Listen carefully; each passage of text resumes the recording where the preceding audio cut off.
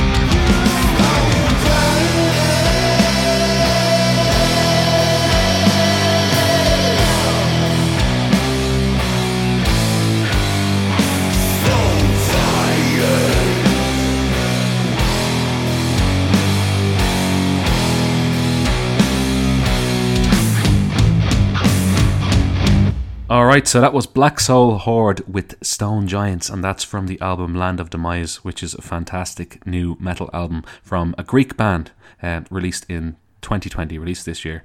Yes, I kind of tried to go for a bit of War of the Worlds there at the start. Don't know if that worked on anybody, but just mixing it up here on Feckin' Metal. So last week I spoke to Nesbitt from Talking Maiden, hugely popular episode online. Nesbitt is always a popular guest, as I said, and people even stuck with it through my Crime Watch reconstruction voice. So thanks again to anybody who did that.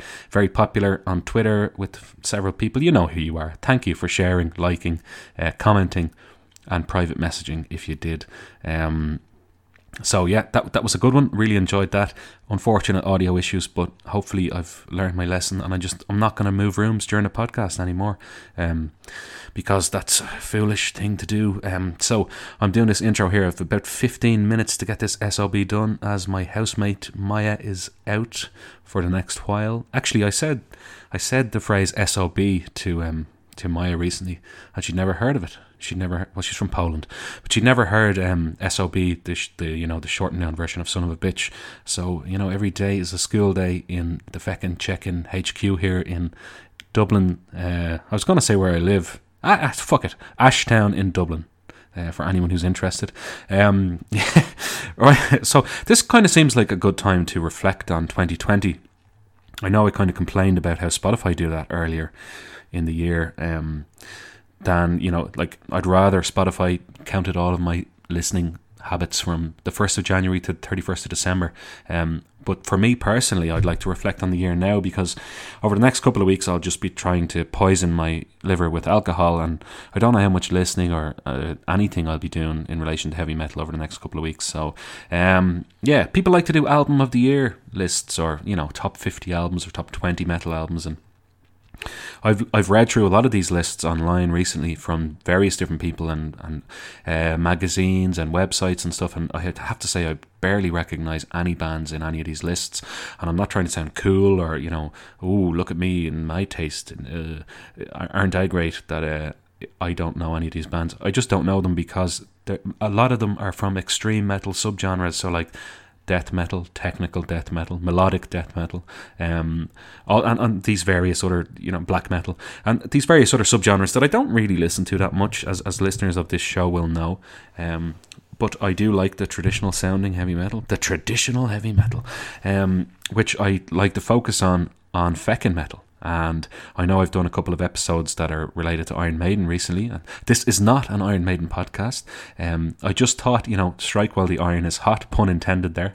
And Iron Maiden had an album released recently, and why not talk about Iron Maiden for a few weeks when there's a lot of buzz and fanfare about the new album, and, have Nesbitt on to chat about it, and chat to Uncle Steve, and chat to myself on the episode I did where I ranked Lesser Spotted Maiden. But yeah, this isn't an Iron Maiden podcast, and I'm not going to be speaking about Iron Maiden every week. They might come into discussions I do have, but I intend next year to go back to the interview format.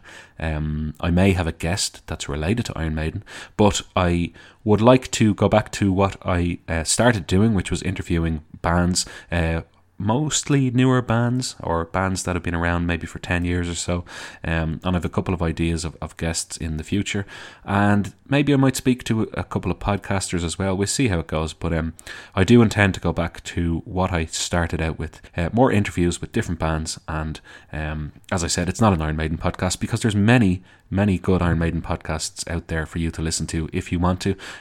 Talking Maiden, Uncle Steve's Iron Maiden podcast, Wayne's Iron Maiden podcast, and several others as well. So I know I've done a couple of Iron Maiden, or 3 actually, I suppose, in a row now, but it was just a temporary thing to capitalise, frankly, on the buzz that was going to be surrounding the Iron Maiden live album, Nights of the Dead, which I did express my opinions on with Nesbitt last week, and on Twitter as well, sometimes while drunk. But that's the way it goes with social media, isn't it, listener? Okay, so people like to give their lists of top 20 albums, etc., etc. I'm not going to do that. I'm just going to list albums that I think were really good from this year, that are along the lines of the bands and guests I've had on Feckin' Metal.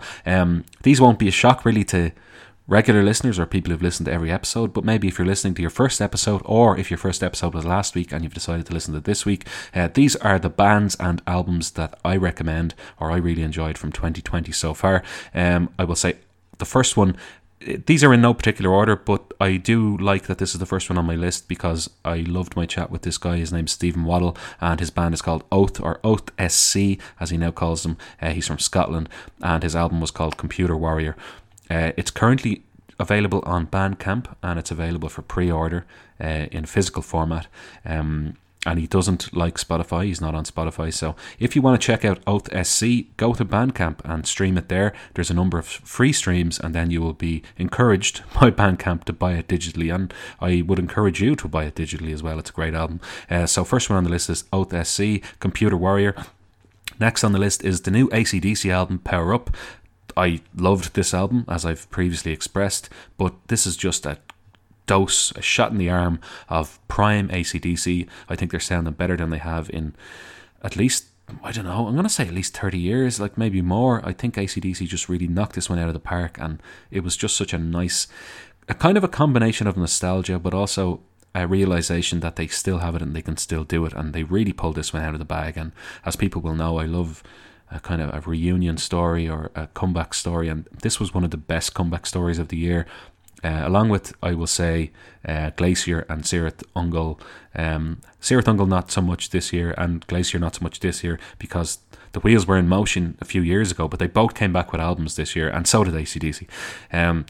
Yeah, I mean, they had Phil Rudd up on methamphetamine possession charges and threatening to kill somebody. They had Cliff Williams just quitting the band. They had Brian Johnson basically going deaf, and they just kind of sorted out all those issues very commendably as well, I must say. And they just kind of said, right, there are a lot of obstacles in our way, but that's not going to stop us from making a fucking brilliant album in 2020. So I'm delighted to listen to and just to see AC/DC still releasing great stuff in 2020. And here's to hoping that AC/DC can play some live shows in 2021, and I will be there like a hot snot. Next on the list is Eternal Champion, Ravening Iron. I just received the vinyl copy of this album today. Have been listening a bit on Bandcamp, but I can't wait to actually spend some time and properly listen to it, and sit down with it and listen to it on vinyl. It's a beautiful album. It's beautiful artwork. A lot of people say maybe the artwork wasn't very tasteful. I mean, it does have a naked woman or two naked women on the cover, and is it sexist? Is it demeaning to women? I don't know. I think it's more of a throwback to old school style artwork. I'm thinking specifically of that heavy metal animated film, I think from the 80s. I think it's called Heavy Metal. Maybe you can correct me if I'm wrong. But I don't know. I don't think it was tasteless. I actually think it's very tasteful artwork. I think it's a really nice painting, and it's just very vibrant and colourful. And the music inside is excellent as well. And for all I know, the two females on the cover may represent characters in the storyline of these songs. I'm not familiar with them. I haven't read the book that goes along with it. I just like the music, and maybe I'll get into the book at one point. I don't know. But that's third on the list for me. Next up, Glacier, The Passing of Time. I've talked about this album a good bit, but that is just an excellent American power metal album.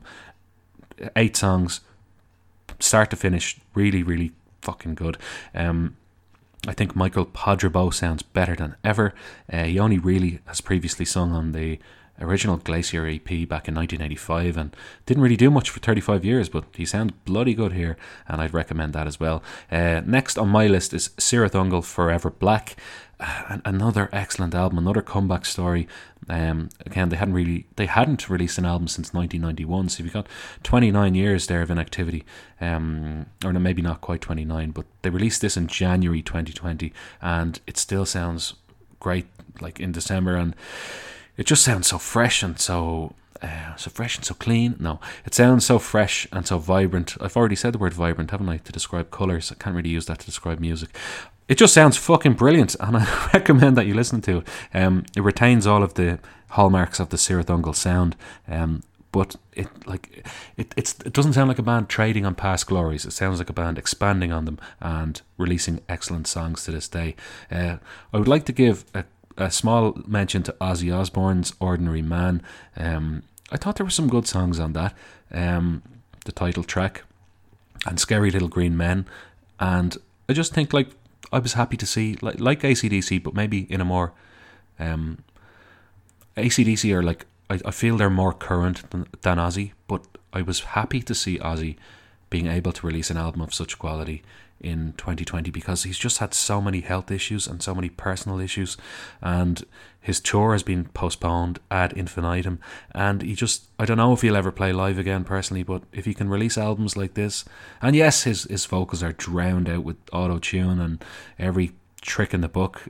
He's as much a magician as a musician these days when it comes to producing music. But this has 4 or 5 decent songs that are well worth listening to, and I was very glad and happy to see Ozzy releasing an album of this level in 2020. Next on my list is Triumph by Haunt, again currently only available for pre-order in physical format or to listen to on Bandcamp digitally. This is a re-recording of 2 EPs, Luminous Eyes and Mosaic Vision, which were released in 2017 and was it 2018 or 2019, I'm not sure, but they were 2 of the older Haunt EPs, but these have been re-recorded and they sound fantastic. And then that brings me to my final album on the list, which is the band Black Soul Horde. The song you heard just earlier on, Stone Giants, is on that album, and the album is called Land of Demise. This is a band from Greece. I only discovered them very recently, but this album is an absolute belter. And if you can go and find this, it's on Spotify, it's in other places as well. I think it's even on the New Wave of Traditional Heavy Metal YouTube page as well, which is probably where I discovered it. In fact, I think it was. A shout out to that page, which is great for discovering new music. The number of releases in 2020 alone is simultaneously inspiring and depressing. Inspiring because there's so much great music coming out to this day, and depressing because I know I'll just never listen to them all and I'll never get familiar with them all, because it's just not it's not possible. There isn't enough time in the world. But that's a good one anyway, according to me. And you're listening to me, so maybe you care what I have to say, or maybe you don't. But yeah, that's going to do it for my introduction. I'm going to take you to my chat now with Uncle Steve from Uncle Steve's Iron Maiden Zone. Okay, so I have Uncle Steve from Uncle Steve's Iron Maiden Zone here with me on Feckin' Metal. Welcome to the show, Uncle Steve. Thank you for having me, sir. I appreciate it. Oh, well, you're very welcome, yeah. And you have been doing a podcast yourself now for most of 2020. You started in early 2020 with Uncle Steve's Rock and Metal Zone, but that has now morphed into Uncle Steve's Iron Maiden Zone. Around what month did you start again? It was May. I did a series of episodes. I was trying to figure out a way to, because I was doing other things and I wanted to incorporate. I was like, how can I incorporate my favorite band and how can I do a full month of it? What's something I can tie in? And then when I started, it was January, February, March, April, May, Iron Maiden. Hey, there we go. So that's what caused me to do that. Yeah, so I've listened, dipped in and out of your podcast. There's a lot of content there. So I probably listened to about 10 or 12 episodes overall, catching up with it gradually. But I do like it. And I like that you still cover other bands as well, other artists. So you've got that flexibility there to go and look at an Ozzy Osbourne album, but then go back to Iron Maiden. And you've obviously got a lot of guests on that are telling their Iron Maiden stories as well. So I can tell it's like a labour of love for you. You seem to be really enjoying what you're doing. I do. It takes a lot of time. That's one of the things I think, funny enough, I think you had Nesbitt on your Feckin' Checkin' show, and I remember listening to him talk about, y'all asked him one of the questions, and he said that was one of the things he didn't realize was how much you had to do to get, how much you had to put into it. And that was, you don't really think about it, because when I tried to start up, and maybe you had this same experience, but when I was getting ready to start, I just was like, okay, I'm doing it. I'm going to do it. And then it's like, oh, wait, I have to, okay, what am I going to call the show? And then you take the time because you start thinking, well, wait, once I put that out there, it's out there. Yeah. And then you go, okay, I'm ready to do it now. And then you go, oh, now I have to have a hosting site. Oh, okay. And now I have to, it's just, all these little things that you don't really think about. But yeah, it's definitely a labor of love. I'm really enjoying doing it. It takes a lot of time, but it's really cool to meet a lot of people and have fun doing it. So yeah. Yeah, like I'm similar. I find the podcast taking over my life now. I never used to edit. I don't edit the other podcasts that I do with Toomey, but I do edit Feckin' Metal, and then when I have like guests on, like I want to do some research, make sure I know what I'm talking about. And I find that I spend hours doing it. And I was only chatting to Nesbitt about this recently, and he said he estimated he spent like 326 hours on and he has it in a spreadsheet, of course he does, of all the time he spent researching, prepping, editing and stuff. So yeah, it's a huge quantity of time. But then I'm thinking to myself, and you're probably the same, like what the hell else would I be doing in the evening anyway? Like, well, but you have kids, I don't, so maybe you would be doing other wholesome activities, but I wouldn't be doing anything else. Yeah, that's what I've kind of gathered about you, because the other night we were going back and forth on Twitter, and it was like, I think for you it must have been 3 or 4 in the morning, and I was like, this guy, he can't be married. Well, I am technically still married, but separated. Let's not go into that. No, I do. I have a girlfriend and stuff, but I've just been staying. I've been keeping some very late hours recently, because of the podcast. Actually, I've turned back into a night owl. So I used to be a night owl when I was in my 20s, and then completely changed to like somebody who went to bed at 10 p.m. and got up at 6 a.m. But now I've gone back. Like I find in the wee small hours of the morning, I find is the best time to do podcast related stuff. Obviously not recording, but all of the other stuff that goes along with it.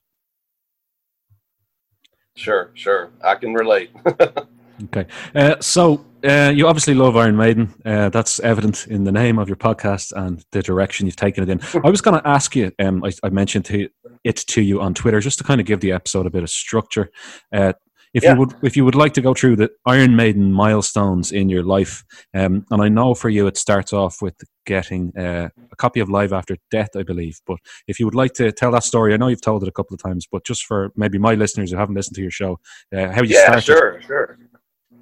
Well, yeah, okay, but even before that, there was a time when I was, this has to be around 85, because 84, 85 is when I was really diving headfirst into, when I heard music like this, when I heard music like Wasp and like Kiss and like, Iron Maiden, that you had for me, that the switch went off, that I was like, it really resonated with me.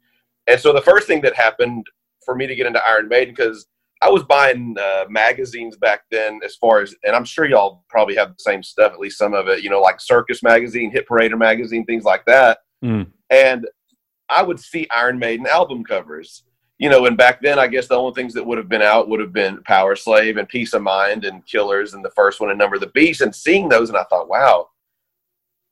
Okay, you remember back in those, no, you know what? You're younger than me, never mind. So, but you still could probably relate, though. You look at, sometimes you see a band's album covers and you go, oh God, these guys must be really heavy. Oh yeah, yeah. So, and in the 80s, there wasn't, you couldn't just go, well, let me go on YouTube real quick and type the name in and see what they sound like before you buy it. It was just okay. And so I just thought, yeah, these guys are probably too heavy for me. And so one day I'm on the school bus, and I'm talking with a friend or an acquaintance, I would probably say, and we're arguing, because I'm arguing that Blackie Lawless of Wasp is a better bass player than Steve Harris of Iron Maiden, which we all know is totally idiotic to even think that, really, because he played out of necessity. Blackie Lawless did, and Steve Harris plays because he's a bass god, of course. But so the next day he brings me a cassette of Peace of Mind. I listened to the cassette, and I, to the best of my recollection, the first thing that played was Flight of Icarus. And hearing that, and I was just like, oh, wow, I could listen to this. These guys aren't so heavy that I couldn't listen. And so that was an eye-opener for me. And then what happened next was, and I'm not sure exactly if it was a month later or 2 weeks later or maybe a couple days later, but a friend of mine at school got in trouble, and he had to write a 10-page paper. He had to write front and back was 1 page. He had to write 10 pages of whatever for whyever he got in trouble. And he's like, hey, if you'll do this for me, I'll give you this Iron Maiden tape. And I'm like, I'm trying to get new music. And when you're 13 years old or 14 years old, you don't really have a bunch of money coming in. So yeah, I'm like, yeah, okay, I'll do it. And so I did it. He gave me the cassette, and that was the beginning of my journey into Iron Maiden, hearing everything from the current album, which was Power Slave, all the way back to hearing Iron Maiden and Running Free and Wrathchild and all that. So that's interesting, and I have a similar experience. Like I'm 35, a bit younger than you, but I grew up definitely in the CD and even the cassette era as well, the end of the cassette era. And me and my friend, I had him as a guest on my first ever episode. We were just talking about how we used to go into music shops and look at Iron Maiden albums, and we were intimidated by the artwork. Like we just thought, exactly, we're not ready for this. We don't. Yeah, I understand. so yeah, I had to go through like the Guns N' Roses, AC/DC kind of path to get there, but got there eventually, obviously, and ended up loving them. But the artwork to a young, impressionable teenager always, to me, like you said, seemed that this was this really heavy band that I probably wouldn't like. And nothing could be further from the truth. Like they are heavy, but like they are not like death metal or extreme metal in any way. And that's kind of the image it gave off to me when I was younger. Oh yeah. And the funny thing is, if you look at the image and like if you Steve Harris is wearing short, they just look up like a group, even though they have long hair, they just look like a group of nice guys. They don't look like, when you see some of these death metal bands or whatever, or the Scandinavian, Swedish bands that have the face paint and all that stuff, and they have this image, and you see Iron Maiden and, Steve Harris or Dave Murray, and they're smiling and yeah. wearing shirts. They have their shirts tucked in. I mean, they're proper. No, I just the image of the guys totally doesn't match up with what you see on the album covers, and I think it's pretty genius, because it's amazing the following they have, and people, when you talk about Iron Maiden and you look at the shirts, you go buy a T-shirt at the concert and you look at that, and people, if they don't know what Iron Maiden sounds like, they think the same thing. They're like, this must be some kind of satanic cult getting on stage and playing music and sacrificing goats and things. They just, all of the imagery gives you like you said, even as an adult, you look at that and you think, well, I can understand why people, because I don't really have any friends that like Iron Maiden. I mean, I have maybe one that I see occasionally that likes Iron Maiden, but most people, they look at it and they're going, you can see the double looks when they see your T-shirt. So yeah. My brother, one of my older brothers, was always the same. He's like, Fargo, why are you always walking around with T-shirts with skulls on them? And I was like, it's Eddie. Yeah, exactly. But yeah, no, to the outsider looking in, it's almost like a keep out sign. But when you're you're in, and I think you're in for life. I don't know too many casual Iron Maiden fans. I think they suck you in, and then it's kind of like you have to go on a journey of discovery, and it becomes almost an obsession with a lot of people. Anyway, I've found. Yeah, well, let me ask you. Living in Ireland, I know Ireland is. Here I'm gonna show my American stupidity. I'm slowly learning about. Yeah. Europe and the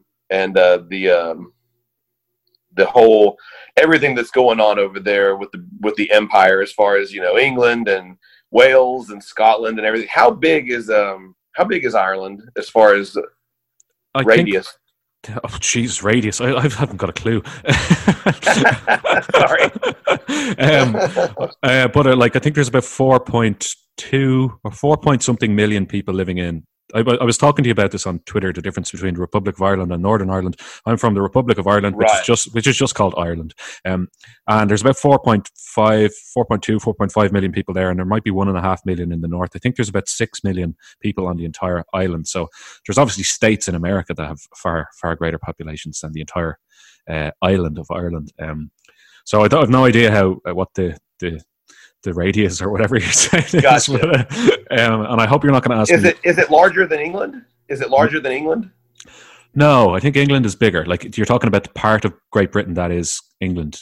I think England is bigger overall. Yeah, pretty sure. Is it though, actually? Do you know what? These are good questions. No one's ever asked me that before. I would. Yeah.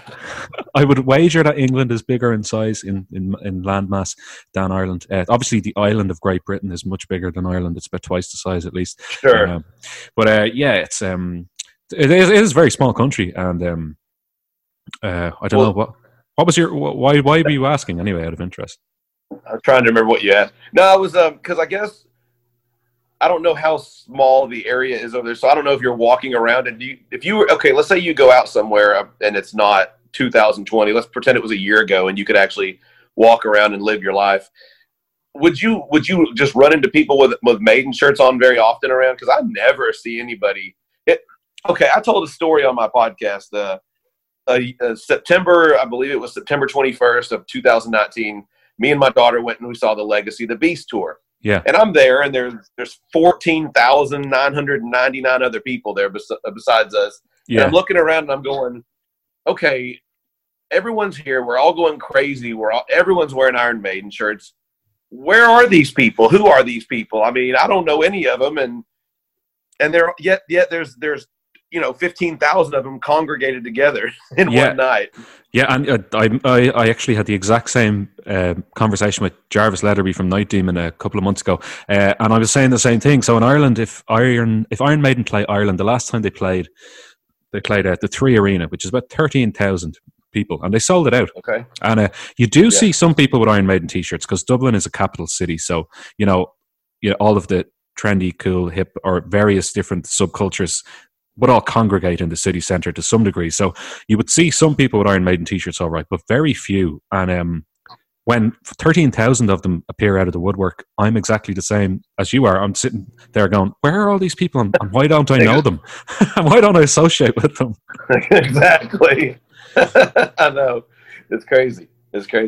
Yeah. But you met... sorry, go on. No, you said I know the story. I know I've heard this on Talking Maiden, and I know that you told me as well. But you met at a random bar, or were you at the Cart and Horses? Is that where you met? Oh yeah. So it's a funny story. So I had listened to maybe 4 or 5 episodes of Talking Maiden before I went over to London.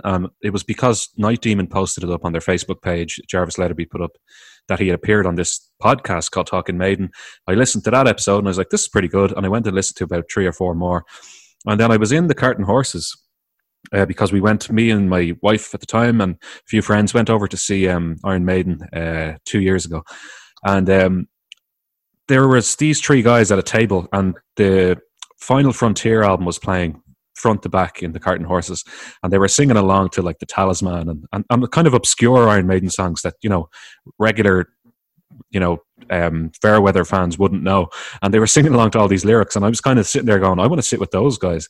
They look like they're having a great time. And then we were actually in the toilet, and we were at the urinal, and it was who I came to learn was Josh was wearing a Talking Maiden t-shirt, and Josh was standing to the left of me and Nesbitt was standing to the right of me, and Josh was wearing a Talking Maiden t-shirt, and I was like, are you the 2 lads who do the Talking Maiden podcast? They were like, yeah. And I was like, no way. I've listened to it. So we ended up going over and sitting with them, and I've actually been basically chatting to Nesbitt ever since. I got his contact details on that trip, and chatting to Josh a bit as well, more so Nesbitt. But yeah, that was just a complete chance meeting. And the other guy they were speaking with, Andrew, I still keep in contact with him as well. So that was a good weekend for meeting Iron Maiden fans and people I still talk to this day. So yeah, just for anyone listening there, Steve, for some reason in my head, I almost call you Uncle Dave all the time, and I don't know why. Is there a famous Uncle Dave or something? Well, let's see. Some kind of There used to be a guy in America named Super Dave Osborne that was he was kind of like if you know who Evel Knievel was. I do. Yeah, heard of him?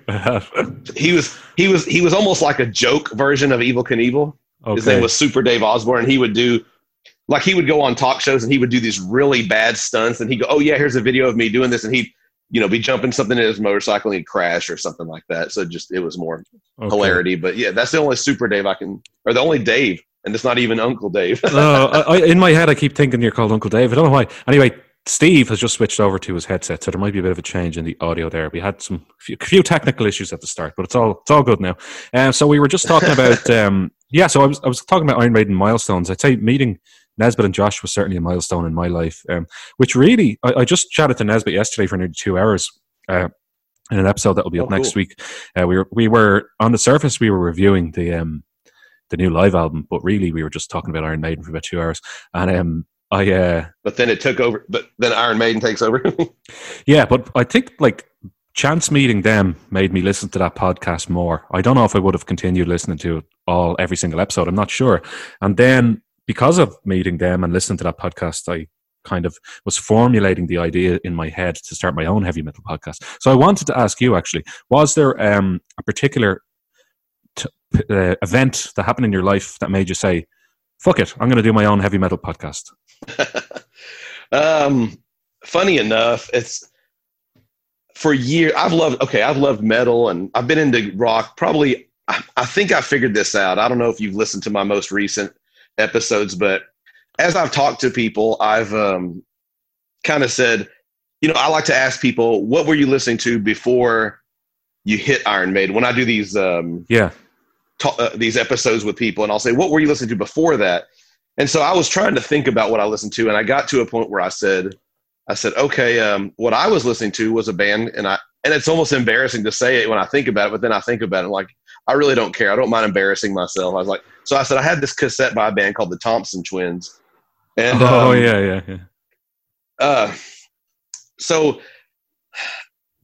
but probably from 85 on, 84, 85, because I looked up and that cassette came out in 84. So it had to have been 84 and 85 is when that transition was happening to me. So if I ever say earlier than that, it's a total lie or misinformation. But so for probably the last, fake news.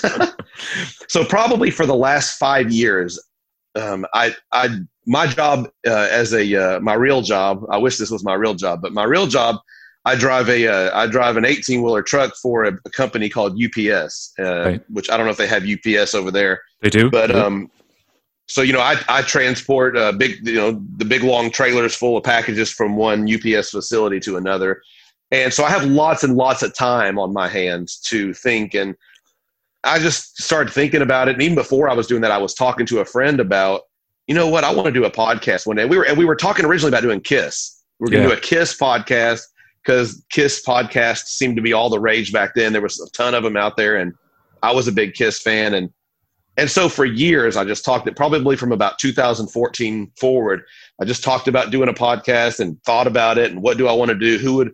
What would I want to be? I never thought about what would I call it, or never did any research as to what do I need to have to start up and finding your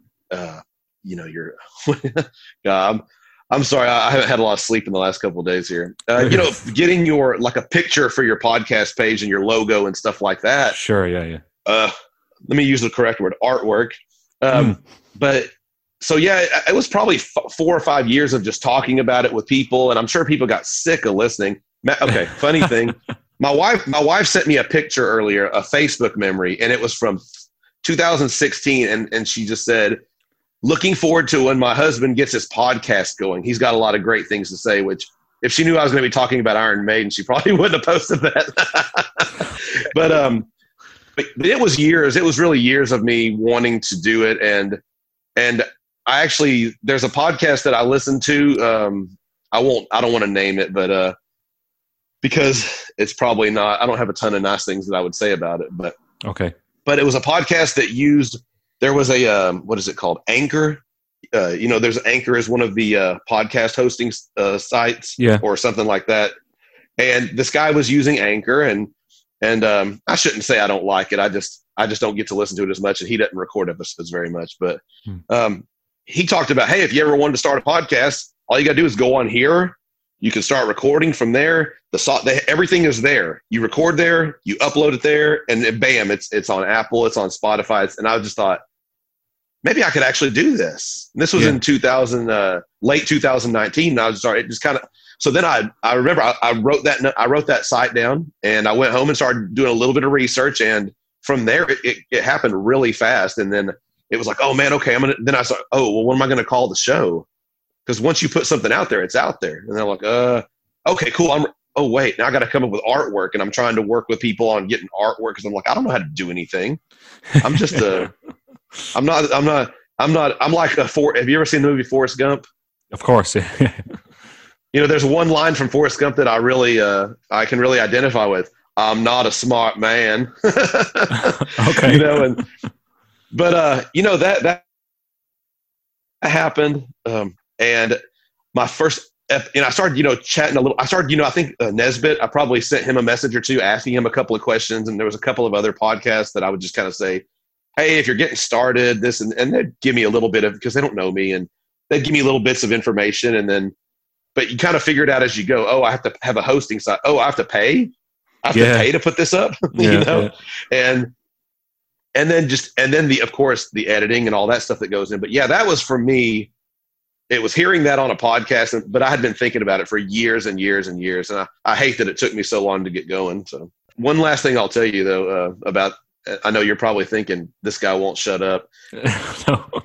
There's a phrase that I use, and you know how people will say, oh, well, to make a long story short. Mine is to make a short story long. You asked me one simple question. Yeah. Okay. So yeah, you've got let's go back to Iron Maiden milestones in your life. So you've got Peace of Mind. You've listened to that. You got your Live After Death tape for doing the writing the 10-page front and back assignment for the person. That's more like 20 pages. 20 pages, yeah. After that, then what happened? Where did you go next? Did you start buying the albums? Did you go see them live? What happened next? To the best of my knowledge, the next thing that came along, because I don't know exactly when it was that I wrote that paper. It could have been, because I believe it could have been 86 when this happened. I don't know if it was 85 or 86, but I believe Somewhere in Time came out in September of 86. Okay. So yeah, this probably wasn't then. This is probably okay. So Somewhere in Time came out, and I could be wrong. It might be December of 86 on that, but I don't remember. But the next thing that I recall happening was getting Somewhere in Time, and you turn it on, and it has that, the guitar synths that fade in, and it starts playing. I'm just listening to it and going, wow, this is new. This is new for me. And at the time I wasn't thinking too much about it, but I just remember listening to it and just being blown away at how incredibly good this album was, and how much different Iron Maiden sounded. And oddly enough, the next year, and I discovered this probably this year, Iron Maiden played, when Iron Maiden tours the United States, they don't generally play a show in the area that I live and then go all over the United States, East Coast, West Coast, and then end up coming back and playing another show in a month. It just doesn't, it's never happened that I know, except on the Somewhere in Time tour. They played a show at a big arena, which unfortunately has been torn down and is nothing at this point. Okay. I saw many great shows there. But 37 days later, they came back and played a small arena, and both of these places were 50 miles from where I lived. Of course, I was 14 years old, did not have the internet. I wasn't getting emails from anybody telling me, hey, Iron Maiden's coming back. But so yeah, hearing Somewhere in Time, when I heard that, it really, nowadays I heard it and I was like, oh my God, Iron Maiden played 2 shows on Somewhere in Time tour, 50 miles from where I lived, and I knew nothing about either one of them and didn't get to attend, But hearing Somewhere in Time was the first thing I got. And I don't, a lot of people that I talk to, they have this great memory of, oh yeah, I got this album first. Then I remember I went and got Number of the Beast, and I went and got Peace of Mind. And I have no real kind of memory of doing that. I remember getting Somewhere in Time, and I'm sure I must have started working on the other albums, but I don't really have a recollection of that's why it's a huge milestone, is because it came out, I got it, and I was just, a lot of people, if you talk to Maiden fans that probably started earlier than I did, started either with the Paul Di'Anno era or the Number of the Beast, a lot of people, or some people will say when Somewhere in Time came out, they were kind of put back or put off to it because of the guitar synths and things. And I don't remember feeling that way when I heard it because it was my first one, but I just remember oh my God, this is incredible. And it's an incredible album. Yeah, but it was such a huge leap forward in terms of sound, definitely, and their approach to songs as well. It sounds radically different to Powerslave, I will say. But I have a similar story with Brave New World. Yeah. But I remember when I heard Brave New World, so I had the Best of the Beast CD, and I bought Killers and Brave New World on the same day. And when I stuck on Brave New World, I was like, this is unbelievable. Like this, to me, that sounded so fresh and so different to anything else that I had heard them do. Other people said it sounded derivative and like I don't think that at all. I think it sounds wow, completely fresh. I just remember reviews I read in later years where they're ripping off their own riffs, and I was like, I don't hear any of that. All I hear is new, brilliant music. So it sounds like you had a similar experience with Somewhere in Time. Oh yeah, absolutely. And how would someone? I don't know what someone would say they were ripped. The only thing they ripped off on Brave New World was the Beckett song. When you listen to Nomad, yeah, the word that wouldn't come to you when you were chatting to Melissa. Exactly. I've looked it up and listened to the song since then, and I'm just like. Anyway, go ahead. No, they definitely did rip that off. Okay, so I'm gonna ask. I know again you've covered this, but again, just for the story, when did you actually first see them live? Then, so Somewhere in Time is '86. You're probably I don't know exactly how old you are, but I'm guessing you're in your teens around that time, maybe. I was 16 years old. I must have been working because I don't know that my parents were going to just go and buy me, spend the $20 on an Iron Maiden ticket. Isn't that it's incredible to think I paid like probably $20 for an Iron Maiden ticket to go to this show, and we had we were in the first 20 rows. Yeah. So nowadays that would cost you probably, I don't even know. I pay the last show I went to, me and my daughter, the Legacy of the Beast. I think the tickets were $150 a piece, and we were in the second section back. We weren't even down in the front section. So I know. Yeah. But yeah, they it was the Seventh Son of a Seventh Son tour. The opening band was a band called Frehley's Comet, which, if you're familiar with Kiss, that was Ace Frehley's solo band. Yeah. So as a Kiss fan, it was kind of a little bit of a double shot getting to see Ace Frehley without makeup live and hear him play a couple of Kiss songs. But I have really no recollection of Ace playing at all. I know he was there. So next, but obviously the biggest thing happens next. The lights go down, and I don't remember if they played on that tour. Now it's always, you hear Doctor, and then they play some kind of, which now they play at least on Legacy, they played the little Churchill speech thing. And I don't know what they did as an intro, but I just know the 7 deadly sins, that whole part starts, and you're just going, you're waiting, and it's exciting. And, this is only my third concert. But then, so this is only my third show I'm seeing when I'm seeing Iron Maiden. And they came on, and I just remember, they, that whole build up, that dun, dun, and then when Bruce comes on, I am he, the bornless one. And they just, it was like an explosion comes, they come running onto the stage, and it was just it was electric. It was incredible. That's definitely, oh man, it was awesome. So yeah, that's another huge event for me. Yeah, and is that? Oh no, wait, they played Seventh Son of the Seventh Son on the Made in England tour, I think, where I went to see them. Did you see them on that tour, like the 2013, 2012, 2014 tour? Yes. Did they play Seventh Son again on that? Yes, they did. Okay. Yeah, they didn't play Infinite Dreams. That's the one that they left out, which. Okay, yeah. But I was just going to say, the set list you would have got then at the actual original Seventh Son tour was brilliant. I think they were playing Still Life and The Prisoner, and then all the songs from Seventh Son of a Seventh Son. Yeah, that's one I'm envious of. Obviously, I was 3 years old at the time, so I couldn't have gone. Why weren't you there? Yeah, what kind of fan are you? Yeah, exactly. Do you even like Iron Maiden? Yeah, exactly. I'm a fraud. Okay, so brilliant. So, what I think you've said you've seen them 8 times in total. Is that am I right with that? I've seen them. Let's see. I'm going to count. I've seen them on the Seventh Son, No Prayer tour, Fear of the Dark. I saw them on the Brave New World tour. Although at that point I wasn't into Maiden as much. I was more there to see Rob Halford from Judas Priest. But I did see them on that tour. Right. I didn't leave early or anything. The next show I saw was the Made in England tour that they did. And for me, I saw it in 2012, which is a pretty cool story. I can tell a little bit later. 2012. Then I saw the Book of Souls tour. And then I saw the Legacy of the Beasts. So that's 7 shows. 7, okay. I'm trying to think if I've seen 7 deadly shows. Yeah.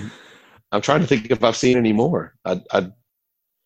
Unless one is slipping my mind, that's all I've seen. Okay, sorry, I knew it was around that. So, over a period of, so you did you drop out of your kind of Iron Maiden fandom in the 90s? I don't hear any X Factor or Virtual 11 tours. Yeah, yeah, that they, Bruce, obviously Bruce left the band, and I don't remember that bothering me a lot, but I just remember, I remember hearing the X Factor when it came out. At least what I remember hearing is I remember Sign of the Cross. That's obviously the standout. So I remember hearing that in 1995.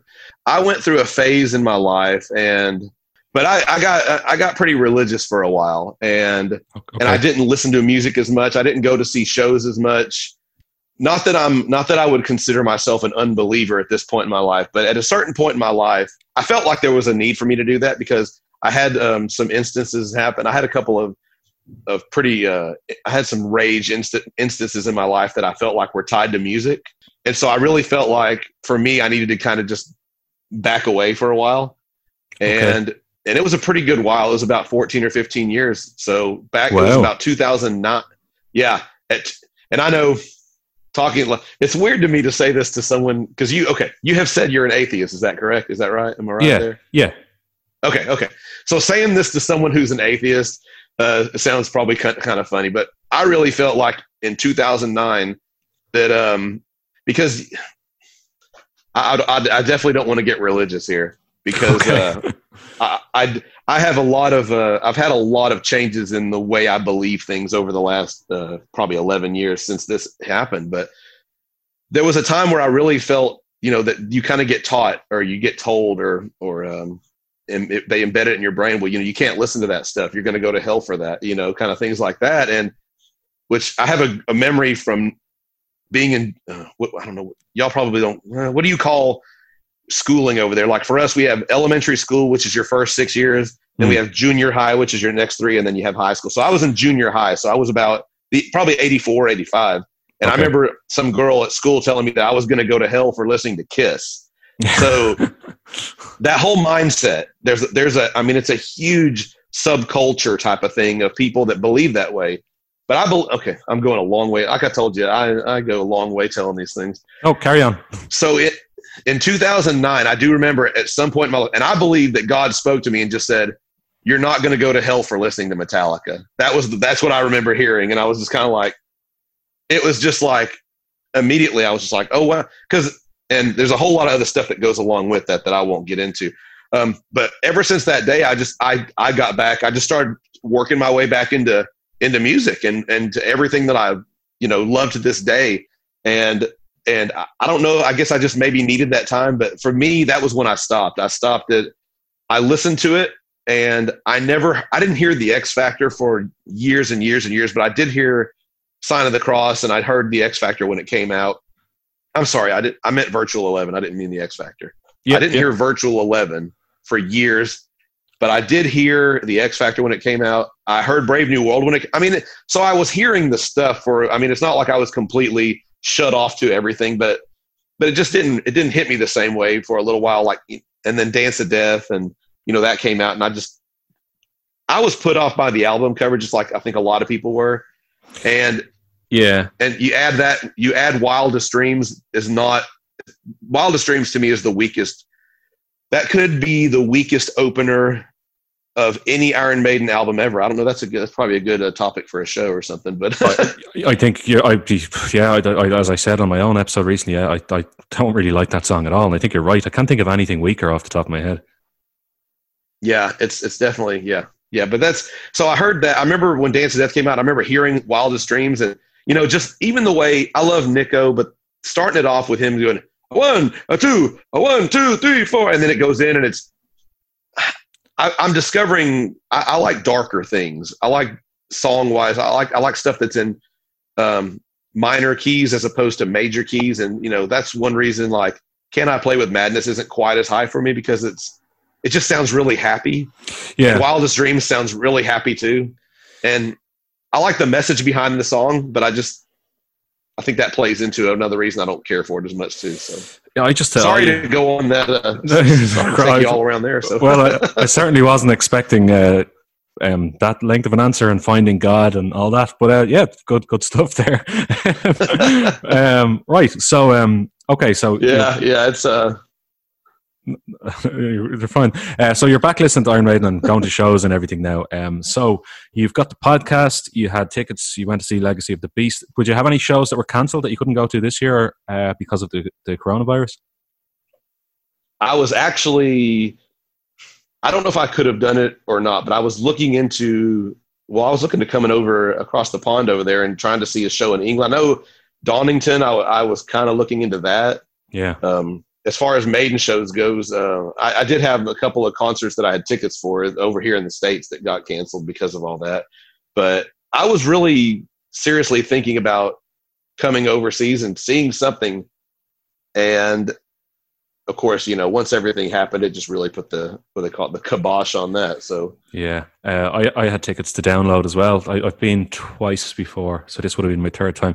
But my friends and I swore after 2016 that the headliners that year were Iron Maiden, Black Sabbath, and Rammstein.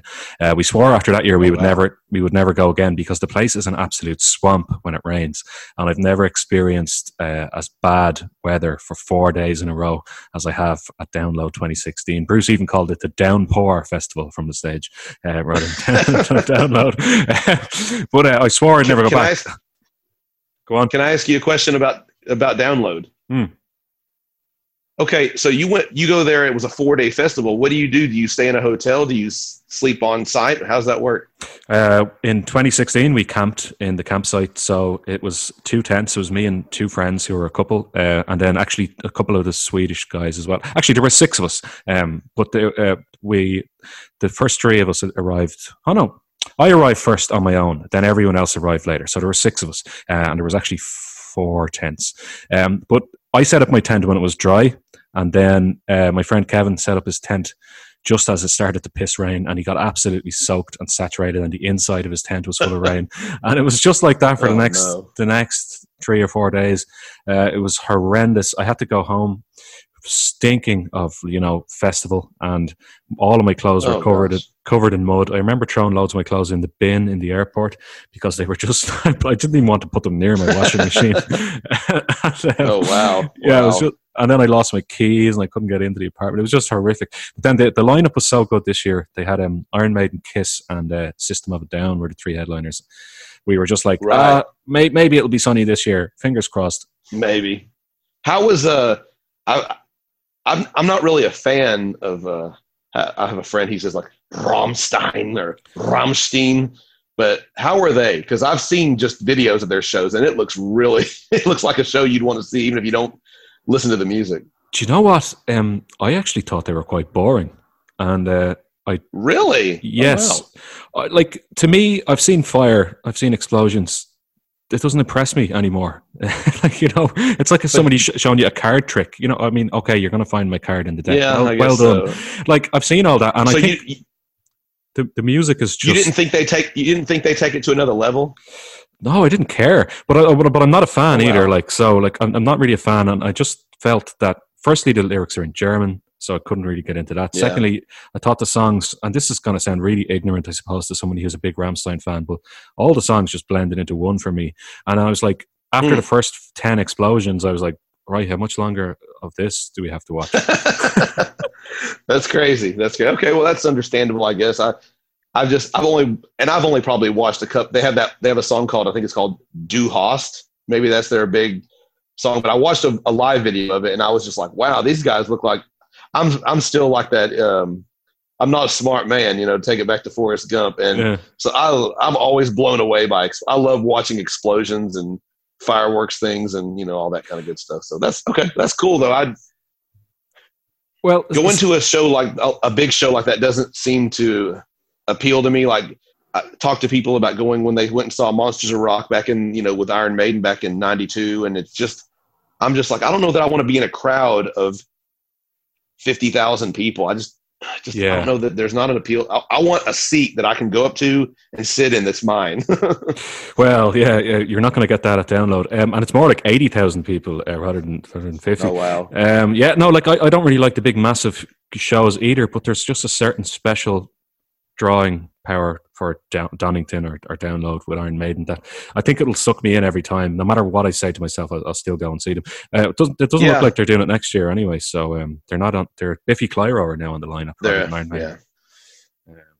So that's I'll say I would not turn it down if someone said, "Hey, do you want to go to Download and see Iron Maiden?" I'm certainly not going to turn it down. But I talked to a guy from South America, and he was explaining the way their crowds are. He said it's almost like, the best analogy I could use is it's almost like getting in a large body of water, and you just go kind of where the water takes you. You don't get to choose. And he said, in those South American crowds, you get it, and you almost get caught up off your feet. And you're just kind of moving around wherever it takes you. And I just said, I don't know that I want to do that. I want to be in a crowd like that because I want to hear everyone singing the guitar parts and all that. But that seems dangerous to me. Yeah, I know what you mean. I have a friend who went to see. He was living in Argentina, and he was I think he was in Buenos Aires, and it was in 2010 or 11. They were doing the Final Frontier tour, maybe 2011. And I was telling him here, Iron Maiden are playing Buenos Aires, and they're filming and recording both of these shows, the one in Santiago and Chile as well, for a DVD. Mm-hmm. And he wasn't going to go, and then he was like, "Oh, fuck it, okay, I'll go." So he went on a bus, picked up a ticket that he bought online. He said it was the flimsiest looking ticket he's ever bought in his life. It looked completely fraudulent and fake. And then went on a bus for 8 hours to wherever the bloody concert was, and said it was one of the best gigs he's ever been to in his life. But then they only ended up using the footage from Chile for the On Vivo DVD. But it just said it was fantastic. But I'd say it was just the experience was great. Like, oh, I bet. All right, that's phenomenal. So, I know you like lots of other big rock acts that I also like as well. You've talked about and done episodes on Alice Cooper, Ozzy Osbourne, Wasp, Kiss, and others. And I was going to ask you, these all seem like acts that you probably got into when you were much younger. Do you keep up with current or modern bands, and is there anyone that's only just had one or two albums out that you listen to actively? Oh, gosh. I wonder if I can pull it up. I'll tell you what, one new band that I have found recently, and funny enough, I have a friend that lives in New Zealand, but I had a friend that lives in some little just podunk go nowhere town in Texas that told me about this band. There's a band called Alien Weaponry. I don't know if you've heard of them. They're from New Zealand. No, they're I don't think I have. They're it's like they're a trio. It's two brothers. There's a brother. One guy plays guitar and sings. One guy plays drums and sings background. And then they have a bass player, obviously. And they're heavy. They've actually played. They played Download in 2019. The oldest member of their band when they played Download. And this is fascinating to me. The oldest member of their band was 19 years old when they played Download. Oh, wow. So yeah, but they are from they're from a small town in northern New Zealand. I can't think of the name of it, but they sing in English and in what's the language they have now? My friend's gonna be he won't like that I can't remember it. I can't think of it off the top of my head here, but they sing in like a native language that, like, for what we would call over here Native Americans. So it's because they have that heritage. And so some of their songs, they go back and forth between English and that language. It's called it's Maori, but I think you're supposed to say it with a roll of your R, like Maori, something like that. Very good. I could be botching that, but some of their songs are completely in that language, and some of them are completely in English, and some are a mix. And even when they have songs in that other language, they're really, really good. Matter of fact, they're doing a tour right now. They are talking November, December 2019. They're doing a tour in New Zealand, and my friend's going to get to go see them here like in a week, and I'm like super, super jealous. But I just found them recently. Another band that I'm just now discovering. My friend from New Zealand played them for me. They're a band based in England, I believe. They're called Dream Troll. Have you ever heard of them? Yes, I have. I really like them. Yeah, they're really good. Yeah, I'm like listening to it, and I'm really, really liking. I'm going to order. I looked on their site. They've got, I think, either 3 albums or an album and a couple of EPs and whatever it is. There's 3 things of music that I can buy, and I'm going to get them because I was really enjoyed hearing them. They have the really cool sound. I think I actually should have. Sorry, I should have been seeing them this year. There's a festival in England, in Bradford, called Manorfest, and they were playing one night. and Visigoth as well should have been playing, but unfortunately it's been delayed till next year. I think I saw you made a comment about that. I think I saw a comment you had made about that. Oh, on Twitter, yeah, Twitter with the singer. I'm scrolling through or the guitarist. Yeah, I'm scrolling through my iTunes right now and just trying to look at different things that I might be listening to here. I don't know if you're into Blaze Bayley's solo material. Oh yeah, yeah. I've really gotten into his solo. It's really good. I mean, especially like his last 3, the Infinite Entanglement albums. Those are really, really good. I'm scrolling through here to see if there's anything else modern that. I mean, I listen to most of the bands I listen to tend to be, like you said, older bands that maybe put out new material. Like there's a band. You ever heard of Metal Church? I have. I saw them a couple of years ago. Yeah. Okay. Them. I've bought. They've had a couple new albums out in the last few years. Who else here? I don't know. I hate to say it, that I've turned into one of those guys that just listens to what he listened to growing up, but I don't tend to hear a lot of new stuff that I like a whole lot. So hearing Alien Weaponry this year and that band Dream Troll, just finding a couple of new bands is really, really exciting. So. Okay, good stuff. It leads into my last kind of question I wanted to ask you. So it's about digital music and how you listen to things. So you're scrolling through your iTunes there. So you said you're 48, but you obviously come from the era of physical media, talking about saving up to buy a record, going to the record store, that type of thing. And now we live in the era of an abundance of content. Like you've got streaming, iTunes, Spotify, even television has changed completely, Netflix, digital recording, whatever you want. There's just more content than you could ever possibly consume. And I was just wondering, do you prefer the availability of everything at the touch of a fingertip, like your iTunes or Spotify or whatever? Or did you prefer when albums were special events that you would go down to the record store to buy and you would consume the entire album, and you mightn't have too many of them? And they like, which do you prefer now, the availability of content or the old days of going and buying records or albums? Okay, that's a. I'll give you the short answer, which for me will be a long answer. Okay, going back to that time, it was always cool to know that an album was coming out and go wait. I remember one night, and I don't know if this is the right date, but for some reason, November 16th, 1991, maybe, I don't think that's the right date, but 1991, whatever it is, Ozzy Osbourne had an album called No More Tears that came out, and the same exact day, Guns N' Roses released their Use Your Illusion 1 and 2 albums. And they opened the stores at midnight. Oh yeah, everything got released on a Tuesday. That was the release day back in those days. So they opened the store at midnight, so you could go in at midnight and buy. And I remember buying the Ozzy album and both of the Guns N' Roses albums like that. That kind of experience is pretty much gone. Yeah, and that really sucks because that was it's kind of like the way you used to get concert tickets. You would go and we would go here, and you'd go to a mall, and you would. There was the store that sold them here. One of the stores was called Sears, and it was a department store. You'd go out there and you'd be waiting outside of Sears, waiting for them to open at 10 o'clock, and they'd open those doors, and you'd go in there to the desk, and you'd say, "I need 4 for Iron Maiden. I need 4 for Kiss," whatever it was, and luck of the draw, get your tickets. And so things like that are gone too. You don't have that event anymore. So now, like here, I'll go with the most recent example. Iron Maiden announced in October, I guess it was October, or maybe it was September, whenever it was, they announced, we're going to put a new live album out. You can go on our website, you can pre-order it. Here's all the packages. Here's everything you can get. So I go on there immediately, of course. I do an Iron Maiden podcast. I mean, it's almost, I have to do it at this point, but I would have done it anyway. So I go on there, I order everything. There's, like you said, there's no store experience. Yeah. I want physical copies. I will buy a physical copy of every album. I've been doing that anytime someone releases a new album. That's what I'm going to do. I'm not going to go. Now, the bad thing about that experience that they have it now is where I'm sitting, it is Friday. The Iron Maiden album that I ordered a month and a half ago came out last Friday, 7 days ago. And there was 2 ways to order it. I ordered the full package, which came with the triple vinyl.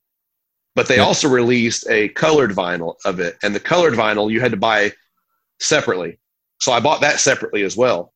Well, the triple vinyl, the CD, all the goodies that came with it, I still don't have. I still haven't got it a week later. It's still not. And I know other people that, my friend in New Zealand says that there's not even, his stuff hasn't even shipped yet. At least mine says it's shipped. So, yeah. But I did get the order that I did separately. I've got that vinyl, but I don't have a vinyl player in my car. I don't know if they have those over there in Ireland. No. And I'm not going to listen. And I don't use Spotify. I have a Spotify account. I just don't really use it. It's very, very rare. So that's part of the answer here. I do love the medium of having YouTube at your fingertips, where if I'm scrolling on Twitter and, I follow a lot of music pages and sometimes they'll post these, like a picture of some album cover by a band we were talking about, where you look at it and go, oh my God, those guys got to be the heaviest band in the world. But I like to go and sometimes I'll pop on YouTube and go, what does, and I can't even think of a band's name, but what does this band sound like? And I'll go on there and I play it and I'm like, oh, it's terrible. But at least I didn't have to go buy it to find that out. I love having music at your fingertips. You can go find bootlegs on YouTube from concerts. You can hear anything on there. And I love that. I love that is available to us. But as far as getting an album and listening to it, because I still haven't heard that new Iron Maiden live album. It's a week later, and I've reserved myself to, I want to get it. I want to, and oddly enough, what I'm going to do is I'm going to burn it to my iTunes, and then I'm going to put it on my phone, and then I'll listen to it on my phone with my headphones on. But I'll listen to the whole thing. I'm going to listen to it from front to back, the whole album, all at once, just like I would have when I was 14 years old and I got the Somewhere in Time cassette, and I played it and listened to the whole album and then turned it over and pulled the cassette out. I might have had one of those fancy cassette players where it just automatically flipped the cassette for me. But whatever it was, I like having a product. I like getting a CD and opening the booklet. I like getting an album and opening it and looking at all the pictures and reading the liner notes. And that's something that's really completely, for the most part, probably lost on the current generation.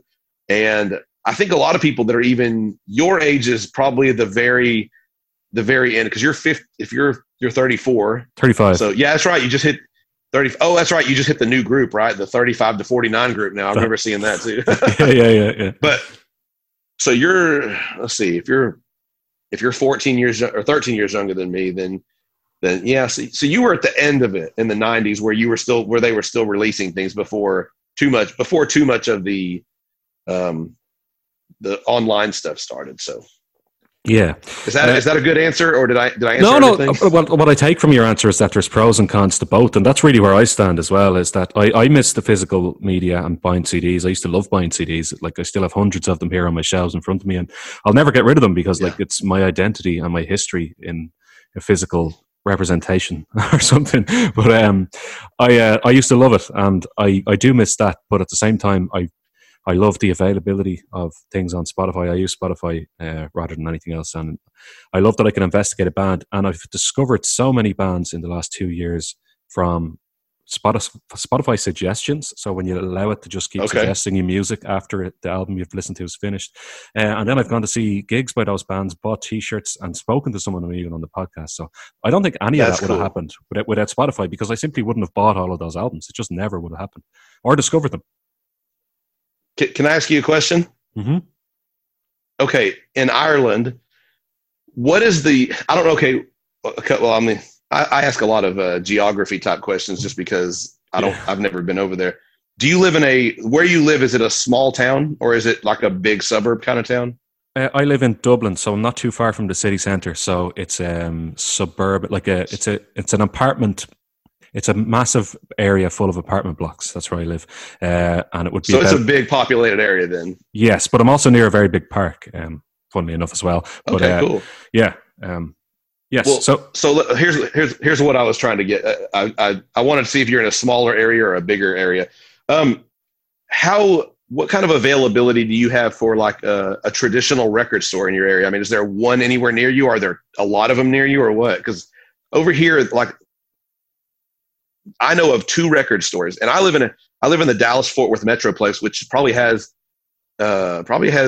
at least half the population of Ireland in just a 50-mile radius. So, but there's only 2 record stores that I know of, and the closest one is 30 miles away from me. So what is it like over there? All right. No, we're actually pretty spoiled. I could get a bus now to Dublin City Centre, and there are 2 Tower Records. They're independently owned, but they still use the name Tower Records in the city centre in Dublin, and they're great music shops. They've almost 100% switched to vinyl now as well. Like, there's very few CDs, but there's two of them in Dublin City Centre, and there's a Golden Discs as well. That's just another music store, all in the city centre. Now, lots of shops have closed down in the last few years. Like, at least 10 more have closed, but there's still 3 pretty decent ones available in Dublin City Centre.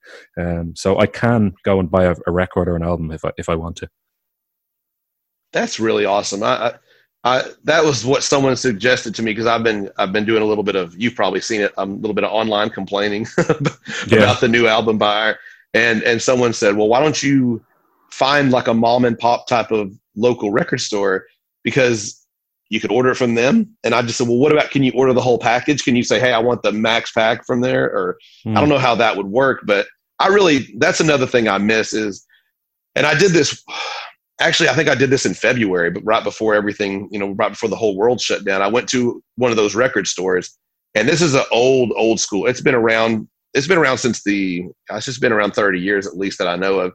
And I mean, you go in there and they just have music memorabilia. They've got records, they've got CDs, they've got cassettes, they've got just everything as far back as, probably Elvis Presley to the now. And I just miss going to a record store, or whatever you want to call them, music store, and just perusing the aisles and walking around, and then you see a thing for Iron Maiden. Oh, let me just look through here. And then you don't know what you're going to find. It's a mystery. You get there and you'll find something you didn't even know. Sometimes you didn't even know existed. Yeah. So yeah. Or you didn't know you wanted.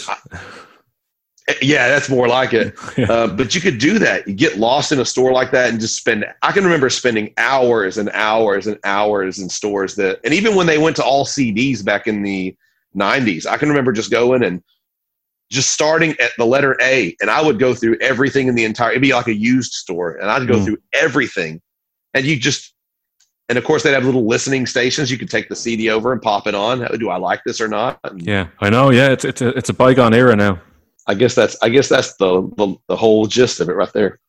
It sure is, and I think it's a nice note to end on as well. It's a bit of nostalgia for the old style record shop experience. Yeah, yeah. Okay, look, I'd like to thank you very much, Steve, not Dave, for joining the call. And is there anywhere in particular people can get you online? Well, I've got a podcast that's maybe I should change it. Maybe I should change the name again. Maybe I should call it Uncle Dave's Iron Maiden Zone. well, it'll be easier for me. But it'd be easier for you. There you go. No, but my podcast is Uncle Steve's Iron Maiden Zone. I talk a lot about Iron Maiden. Obviously, I get fans on, and I get them to do their Iron Maiden story, tell that, and then we talk. Like you said earlier, I talk about other music. I call those. My original name was Uncle Steve's Rock and Metal Zone, so I kind of decided that when I do those, I call them Rock and Metal Editions. So I think that's a nice little tie for that. But I'm on Twitter my username is Uncle Steve Rock, but if you look up Uncle Steve's Iron Maiden Zone, you'll find me.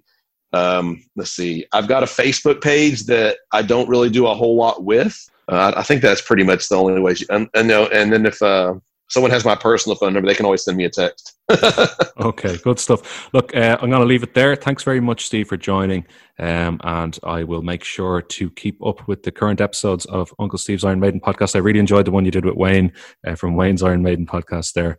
It was great. So yeah, that was fun. It was good. So keep up or Trevor, should I say? Sorry. So keep up the good work. Yeah, Trevor. Hey, thank you, sir. And I appreciate you giving me the opportunity to come on here and talk. It's always, to me, it's really, I think we have a unique, guys like us doing the podcast get something that the people that listening don't get. We get to actually create these friends. It's one thing to have an online friendship with somebody and chat with them on Twitter, but it's a whole other thing to get on the phone with somebody and actually have a real conversation. It is, yeah. And it's something I appreciate it. I don't even really do it with my actual friends I've known all my life. So it's funny that way, isn't it? Yeah, it's good. Okay, I'll probably leave it there. But look, thanks very much for joining. I'll probably talk to you again, I'm sure, at some point. Absolutely. Keep up the good work. Thank you. You too. Thank you, sir. All right. See you later. All right. Bye. All right. So that was Uncle Steve from Uncle Steve's Iron Maiden Zone. Thank you very much, Steve, for chatting with me. I really appreciate it, and I'm looking forward to maybe chatting to you again at some time in the future, maybe in a different format. Who knows? So I'm going to leave you with a song that I mentioned earlier on, and this is the song Scary Little Green Men from Ozzy Osbourne, just because I feel like it. So that's been it for episode 14 of Feckin' Metal. I've been Fergal Trainer, your host. Next week I will be speaking to my friend Kevin Daly, and we will be reviewing 5 years of attending the Sabaton Open Air Festival in Sweden, and all of the stories and all of the stories that we can remember that go along with that. So I'm looking forward to that one. I hope you are too. That's going to do it for this week. I will see you next time.